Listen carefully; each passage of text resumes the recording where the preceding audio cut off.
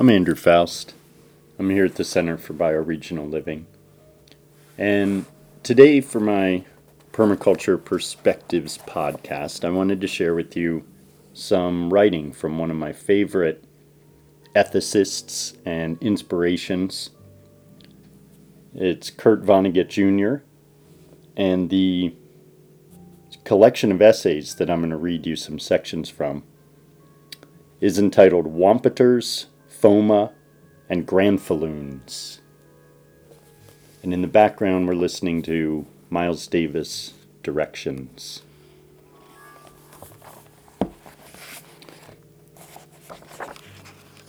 So this first passage is from an address to a graduating class at Bennington College in 1970. And we're picking up part of the way through. Which brings us to the arts, whose purpose, in common with astrology, is to use frauds in order to make human beings seem more wonderful than they really are. Dancers show us human beings who move much more gracefully than human beings really move.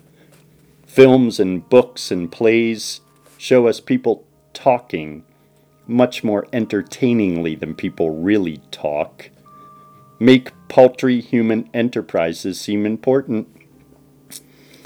Singers and musicians show us human beings making sounds far more lovely than human beings really make. Architects give us temples in such something marvelous is obviously going on. Actually, practically nothing is going on inside, and on and on. The arts put man at the center of the universe, whether he belongs there or not. Military science, on the other hand, treats man as garbage, and his children and his cities too. Military science is probably right about the contemptibility of man in the vastness of the universe. Still, I deny that contemptibility, and I beg you to deny it through the creation of appreciation of art. A friend of mine, who is also a critic, decided to do a paper on things I'd written. He reread all my stuff, which took him about 2 hours and 15 minutes, and he was exasperated when he got through. "You know what you do?" he said. "No." I said, "What do I do?" And he said, "You put bitter coatings on very sweet pills." I would like to do that now, to have the bitterness of my pessimism melt away, leaving you with mouthfuls of a sort of vanilla fudge goo. But I find it harder and harder to prepare confections of this sort, particularly since our military scientists have taken to firing at crowds of their own people. Also, I took a trip to Biafra last January, which was a million laughs. And this hideous war in Indochina goes on and on. Still, I will give you what goo I have left. It has been said many times that man's knowledge of himself has been left far behind by his understanding of technology, and that we can have peace and plenty, justice, only when man's knowledge of himself catches up. This is not true. Some people hope for great discoveries in the social sciences, social equivalences of F equals MA and E equals MC squared, and so on. Others think we have to evolve to become better monkeys with bigger brains. We don't need more information. We don't need bigger brains. All that is required is that we become less selfish than we are. We already have plenty of sound suggestions as to how we are to act if things are to become better on earth. For instance, do unto others as you would have them do unto you. About 700 years ago, Thomas Aquinas had some other recommendations as to what people might do with their lives. And I do not find these made ridiculous by computers and trips to the moon and television sets. He praises the 7 spiritual works of mercy, which are these: to teach the ignorant, to counsel the doubtful, to console the sad, to reprove the sinner, to forgive the offender, to bear with the oppressive and troublesome, and to pray for us all. He also admires the 7 corporal works of mercy, which are these: to feed the hungry, to give drink to the thirsty, to clothe the naked, to shelter the homeless, to visit the sick and prisoners, to ransom captives, and to bury the dead. A great swindle of our time is the assumption that science has made religion obsolete. All science has damaged is the story of Adam and Eve and the story of Jonah and the whale. Everything else holds up pretty well, particularly the lessons about fairness and gentleness. People who find those lessons irrelevant in the 20th century are simply using science as an excuse for greed and harshness. Science has nothing to do with it, friends. Another great swindle is that people your age are supposed to save the world. I was a graduation speaker at a little preparatory school for girls on Cape Cod where I live. I told the girls that they were much too young to save the world and that after they got their diplomas, they should go swimming and sailing and walking and just fool around. I often hear parents say to their idealistic children, "All right, you see so much that is wrong with the world, go out and do something about it. We're all for you. Go out and save the world." You are 4 years older than those prep school girls, but still very young. You too have been swindled. If people have persuaded you that it is now up to you to save the world, it isn't up to you. You don't have the money and the power. You don't have the appearance of grave maturity, even though you may be gravely mature. You don't even know how to handle dynamite. It is up to older people to save the world. You can help them. Do not take the entire world on your shoulders. Do a certain amount of skylarking as befits people your age. Skylarking, incidentally, used to be a minor offense under naval regulations. What a charming crime. It means intolerable lack of seriousness. I would love to have had a dishonorable discharge from the United States Navy for skylarking, not just once, but again and again and again. Many of you will undertake exceedingly serious work this summer, campaigning for humane senators and congressmen, helping the poor and the ignorant and the awfully old. Good, but skylark too. When it really is time for you to save the world, when you have some power and know your way around, when people can't mock you for looking so young, I suggest that you work for a socialist form of government. Free enterprise is much too hard on the old and the sick and the shy and the poor and the stupid, and on people nobody likes. They just can't cut the mustard under free enterprise. They lack what certain something that Nelson Rockefeller, for instance, so abundantly has. So let's divide up the wealth more fairly than we have divided it up so far. Let's make sure that everybody has enough to eat and a decent place to live and medical help when he needs it. Let's stop spending money on weapons which don't work anyway, thank God, and spend money on each other.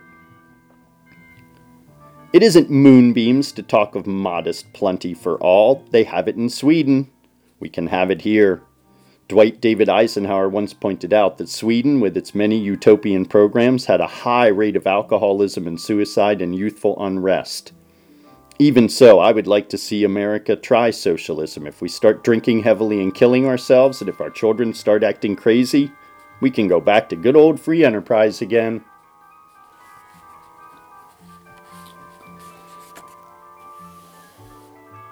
So that's the end of that essay, and I think you can see quite probably why it is that I'm sharing his writing with you. Quite insightful and appropriate for where we are in this day and age to be thinking more inclusively about our options as Americans that go beyond violence as our primary mode of foreign policy. The next piece I'm going to share with you builds on some of these themes. It's an essay entitled cheerily, Torture and Blubber. When I was a young reader of Robin Hood tales and The White Company by Arthur Conan Doyle and so on, I came across the verb blubber so often that I looked it up. bad people in the stories did it when good people punished them hard. It means, of course, to weep noisily and without constraint. No good person in a story ever did that. But it is not easy in real life to make a healthy man blubber, no matter how wicked he may be. So good men have invented appliances which make unconstrained weeping easier. The rack, the boot, the Iron Maiden, the Pettywinkies, the electric chair, the cross, the thumbscrew. And the thumbscrew is alluded to in the published parts of the secret Pentagon history of the Vietnam War.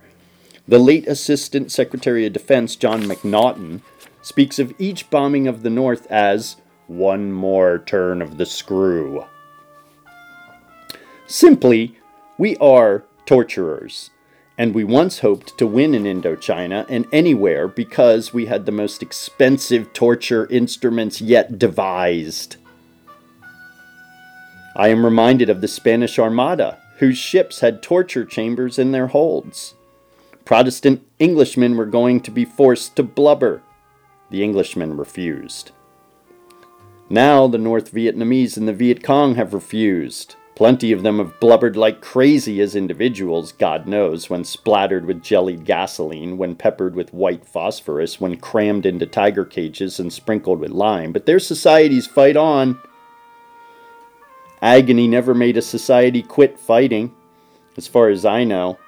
A society has to be captured or killed or offered things it values. Well, Germany was being tortured during the Second World War with justice, may I add. Its industrial output and the determination of its people increased. Hitler, according to Albert Speer, couldn't even be bothered with marveling at the ruins or comforting the survivors.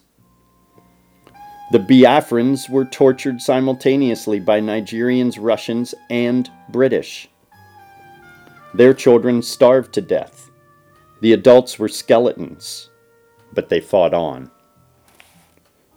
One wonders now where our leaders got the idea that mass torture would work to our advantage in Indochina. It never worked anywhere else. They got the idea from childish fiction, I think, and from a childish awe of torture. Children talk about tortures a lot.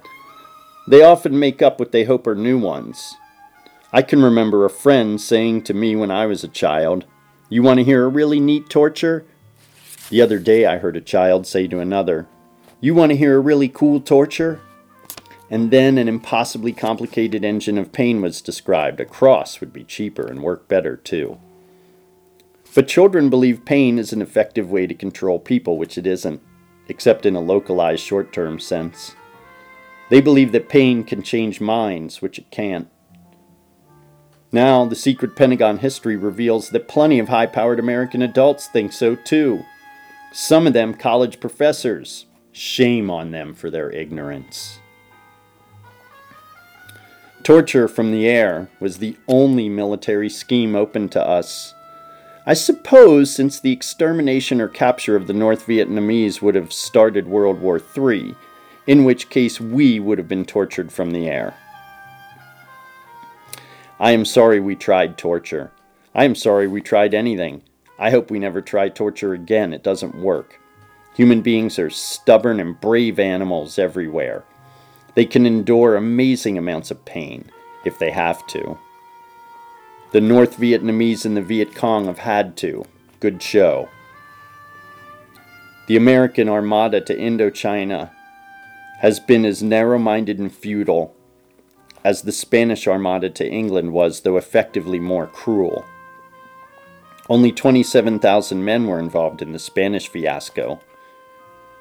We are said to have more dope addicts than that in Vietnam. Hail! Victory! Never mind who the American equivalent of Spain's Philip II was. Never mind who lied. Everybody should shut up for a while. Let there be deathly science as our armada. Let there be deathly silence as our armada sails home.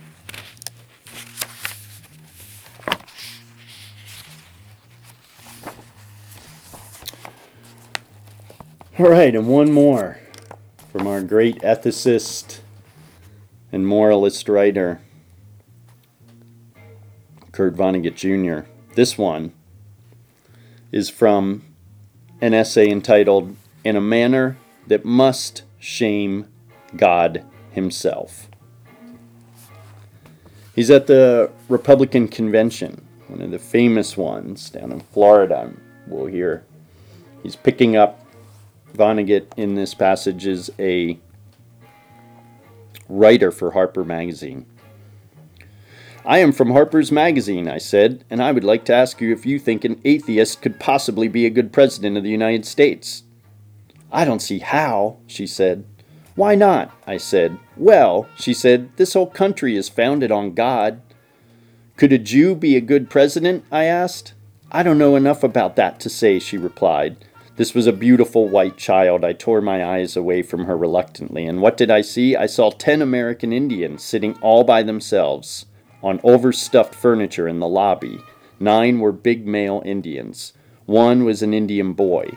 Those Indians seemed to have turned to redwood. They did not talk. They did not swivel their heads around to see who was who. They had a coffee table all to themselves.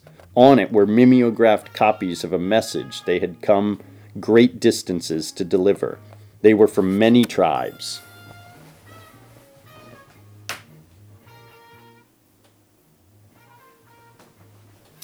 As I would later discover, the message was addressed as follows. Attention, Richard M. Nixon, President USA. The message said this in part. We come today in such a manner that must shame God Himself. For a country which allows a complete body of people to exist in conditions which are at variance with the ideals of this country, conditions which daily commit injustices and inhumanity, must surely be filled with hate, greed, and unconcern. I did not go directly to the Indians. I chatted first with a reporter friend. He told me a thing that Dr. Daniel Ellsberg, who had made the Pentagon Papers public, had said about Dr. Henry Kissinger, the president's strikingly happy advisor on foreign affairs. This was it. Henry has the best deal Faust ever made with Mephistopheles. I thought that was a ravishing remark. Ellsberg was at the convention, incidentally. Nobody seemed to notice him, even though he stood for everything good Republicans considered treacherous and vile. This was because he looked so much like just another security man. I told my friend that I had watched Dr. Kissinger on television. Well, he made gifts of Dutch uncle smiles and autographs to a pair of little girls in white organdy. I was glad that Ellsberg brought up the subject of Mephistopheles because the scene had seemed definitely evil to me. Little girls represent life at its most playful and promising, I said, and anybody in Kissinger's job had a lot to do with random pointless deaths in Vietnam these days, even deaths of little girls in white on our side, so evil came with the job. Under the circumstances, I found it ugly that a man in such a job would give out Dutch uncle smiles and autographs. I now glimpsed Abbie Hoffman, the clowning revolutionary. He had been stopped for perhaps the dozenth time that day by security men, who looked just like Dr. Ellsberg. He was a weary clown by now. His press credentials were in order. He was gathering material for a book. Who are you representing? He asked. Field and Stream, he said. I had the feeling he wasn't going to be clowning much more. A lot of naturally funny people who want to help losers aren't going to clown anymore.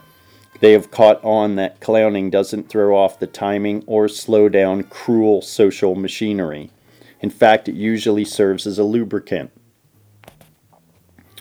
Every so often, somebody tells me that it is a delicious fact of history that clowns have often been the most effective revolutionaries. That isn't true. Cruel social machines in the past have needed clowns for lubrication so much that they have often manufactured them. Consider the Spanish Inquisition. When the Inquisition was about to burn somebody alive in a public square, it shaved that person from head to foot. It tortured the person to the point of babbling idiocy, fitted him out with a dunce cap and a lurid paper cloak. His or her face was painted or masked. Hey, presto, a clown! The idea, of course, was to make the victim comical rather than pitiful. Pity is like rust to a cruel social machine. I do not say that America's winners are about to burn America's losers in public squares, although if they did, it would be nothing new. I say that the winners are avid to neglect the losers, which is cruelty too. And neglecting becomes easier if only the victims or people who seem to represent them will look like clowns. If clownish-looking people hadn't come to Miami Beach to raise hell with the convention, there still would have been plenty of clowns in the cartoons and prose and campaign literature floating around. Jackbooted lesbians, mincing male homosexuals, drug-crazed hippies, prostitutes on their way to the unemployment office in Cadillacs, big fat black mamas with 13 children and no papa around. News item from First Monday, an official party Republican. Yippie leader Jerry Rubin and backer of Senator George McGovern, quote, no longer believes that people should kill their parents to demonstrate their dedication to change, and so on. And those Indians in the lobby of the Fontainebleau were moving so little, were saying so little, because their people were dying of neglect, and they knew damn well that even if they sneezed, this would allow some people to dismiss them as clowning redskins. So now they were in danger of becoming comical because of their petrified dignity. These Indians had been harrowingly defeated by white men in greedy, unjust wars. They had been offered death or unconditional surrender, death or life under hideous conditions. Those who had chosen life, which some people think is a holy thing, asked for mercy now. Their average life expectancy was only 46 years. Their babies died with sickening regularity. Their water rights had been stolen. Some of their best men were woozy with tuberculosis and narcotics and booze. Their government-run schools were indifferent to Indian ideas of holiness, and so were the white man's laws of the land. One of the things the Indians had come to beg from President Nixon, who never begged anything from anybody, was that their religions be recognized as respectable religions under law. As the law now stands, they told me, their religions are negligible superstitions deserving no respect. I'll say this, their religions couldn't possibly be more chaotic than the Christianity reinvented every day by Dr. D. Elton Trueblood, professor at large. The Indian I talked to most was Ron Petit, a Chippewa.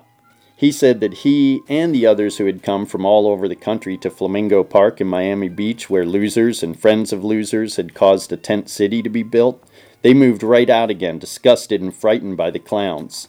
They went to the Hollywood Indian Reservation, a few miles north of Miami, where Indians' notions of sacredness and dignity were respected. They would not be represented there by some hairy white youth who was willing to set a flag on fire and piss on it as a surrogate for oppressed people everywhere. Ron Petit told a very funny Indian story without cracking a smile.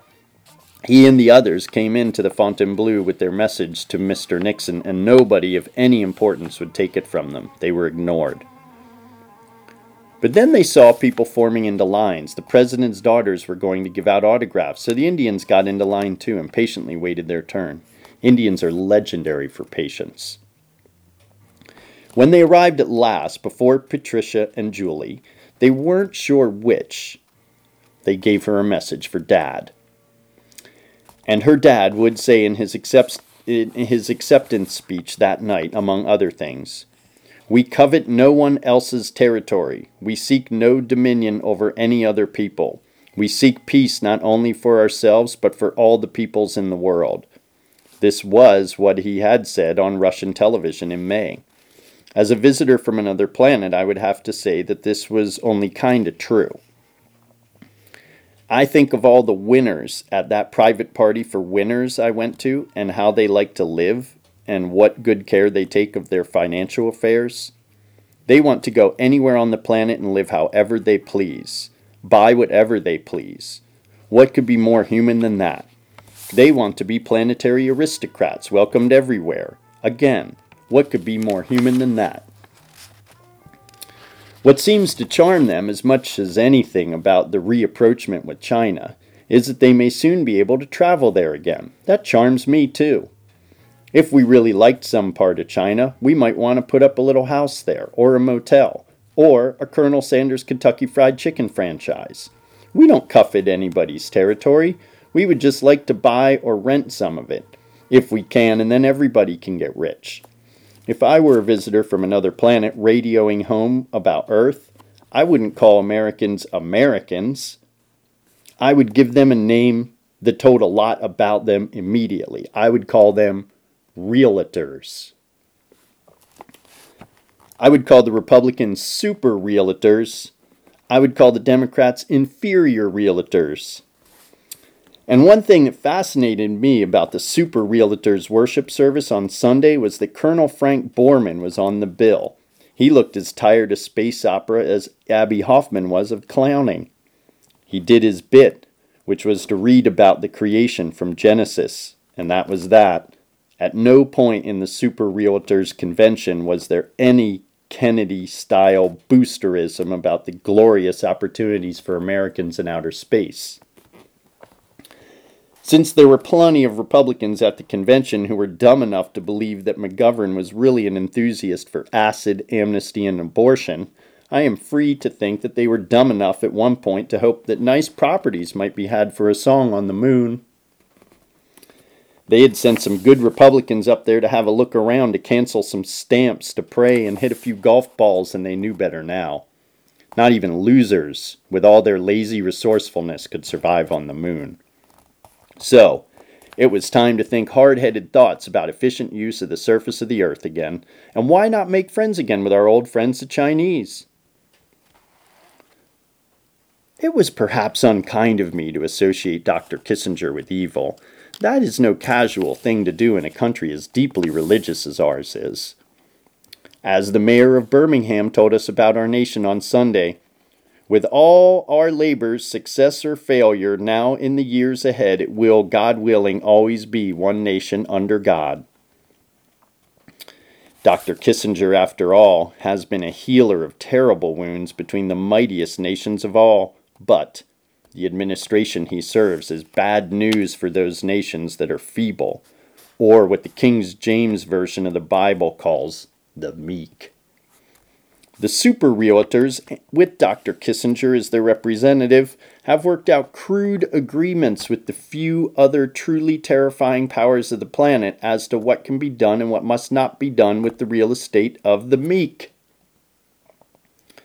The Nixon-Kissinger scheme, the winner's scheme, the neo-Metternichian scheme for lasting world peace is simple. Its basic axiom is to be followed by individuals as well as great nations, by losers and winners alike. We have demonstrated the workability of the axiom in Vietnam, in Bangladesh, in Biafra, in Palestinian refugee camps, in our own ghettos, in our migrant labor camps, on our Indian reservations, in our institutions for the defective and the deformed and the aged. This is it. Ignore agony. I might, with justice and no irony, call Americans healers instead of realtors. I spoke to Art Linkletter at the convention, and he is profoundly bent on healing, and he is as typical an American as one could find. He had visited South Korea recently, he said, where he had worked years ago to heal children hurt by warfare. They were healthy, happy men and women now, and he had gone to Vietnam too, to help the children with fresher wounds. And I must digress at this point to coin an acronym that can serve me now, which is JACFU. JACFU. A similar acronym, JANFU, JANFU, was coined during the Second World War. Along with SNAFU, it meant Joint Army-Navy Fuck-Up. I would like JACFU to mean Joint American Communist Fuck-Up. And the children Art Linkletter and so many other Americans are mending or want to mend are surely victims of JACFU. The walking wounded within our own boundaries, our own undeserving poor, are not by any stretch of the imagination victims of jackfoo. We creamed them ourselves. Money is tight. We can only afford to heal them a little bit, and even that little bit hurts winners like bloody murder. My close friend Dexter Lean, who is a shoe merchant in Hyannis on Cape Cod, used to read the New York Times every Sunday and then come over to my house and tell me that, on the basis of what he had read in there, things were slowly but surely getting better all the time. I remember talking to him one time, too, about awful automobile drivers we had known. He knew one woman back in the days when all cars had radiator ornaments who never took her eyes off her radiator ornament, he said. And looking at one day's news or a few days' news or a few years' news is a lot like staring at the radiator ornament of a Stutz Bearcat, it seems to me. Which is why so many of us would love to have a visitor from another planet who might have a larger view of our day-to-day enterprises, who might be able to give us some clue as to what is really going on. He would tell us, I think, that no real winner fears God or believes in a punitive afterlife. He might say that earthlings put such emphasis on truthfulness in order to be believed when they lie. President Nixon, for instance, was free to lie during his acceptance speech at the convention if he wanted to, because of his famous love for the truth. And the name of the game was survival. Everything else was hokum. He might congratulate us for learning so much about healing the planet and warn us against wounding the planet so horribly during our real estate dealings that it might never heal. The visitor might say, by way of farewell, what Charles Darwin seemed to say to us, and we might write his words in stone, all in capitals, like the words of the mayor of Birmingham. The winners are at war with the losers, and the fix is on. The prospects for peace are awful.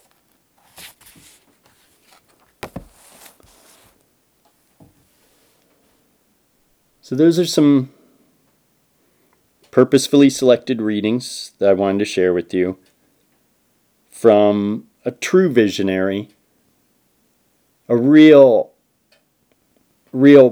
profound human being who gives us a lot of depth of understanding. You know, Vonnegut was at Dresden, a close friend with many of the literary greats that you're familiar with from the 1970s, and truly one of the most important thinkers of our age, who combines a lot of the ethics that we'll find in the great speeches of Martin Luther King Jr.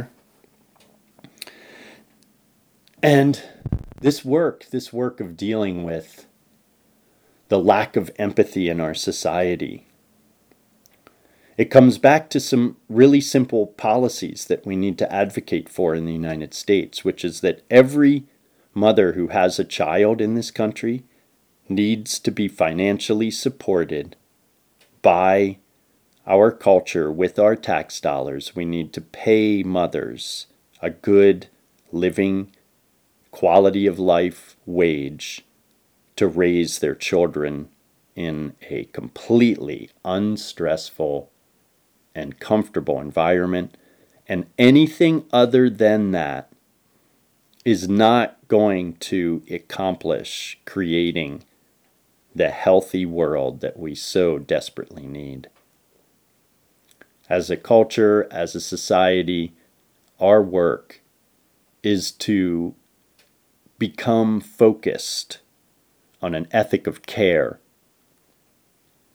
an ethic of life that we bring into every facet of our culture. And that ethic is based on the recognition that there is more than enough for everyone on this earth.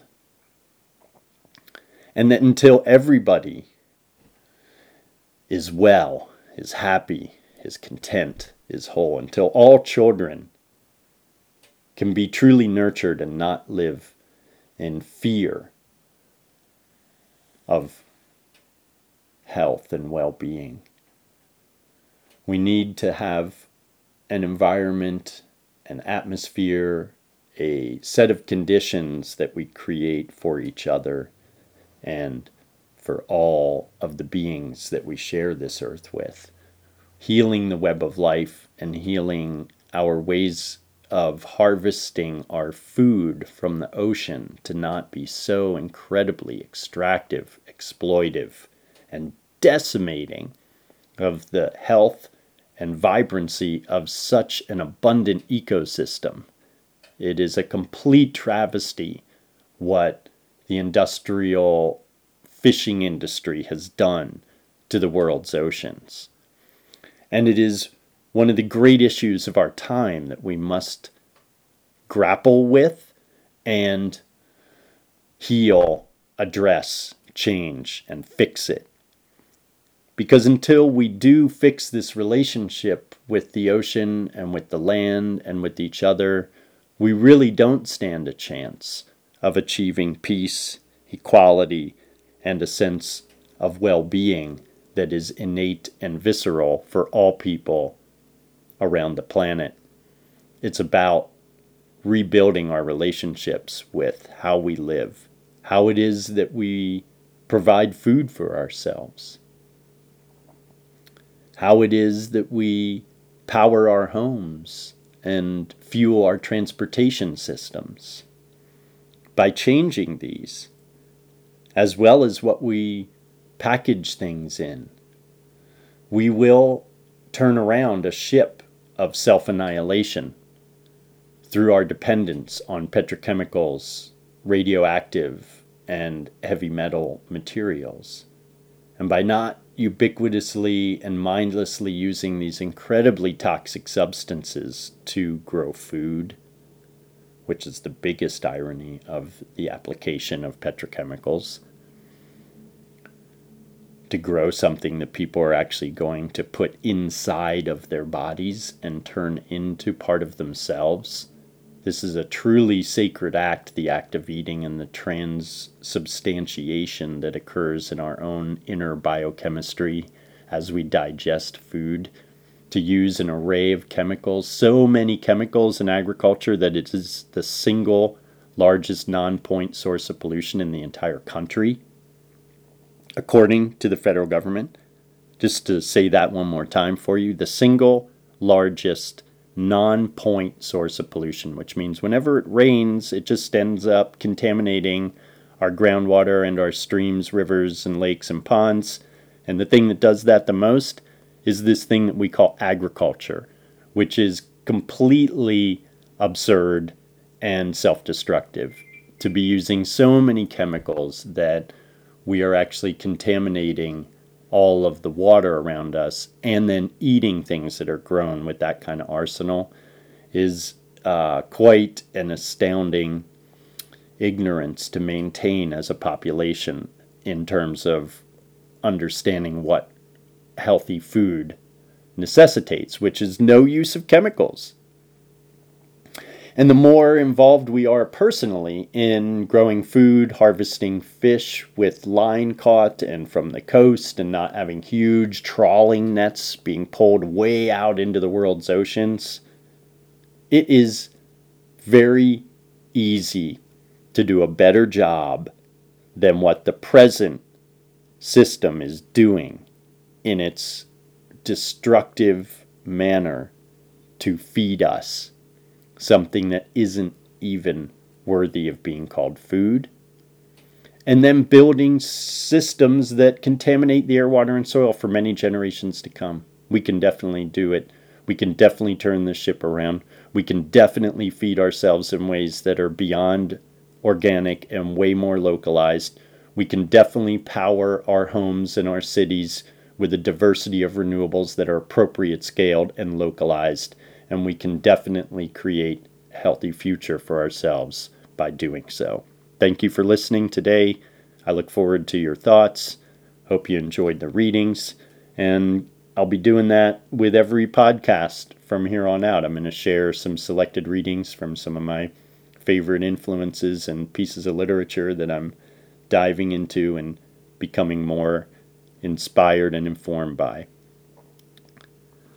Enjoy your day on Earth. Be well.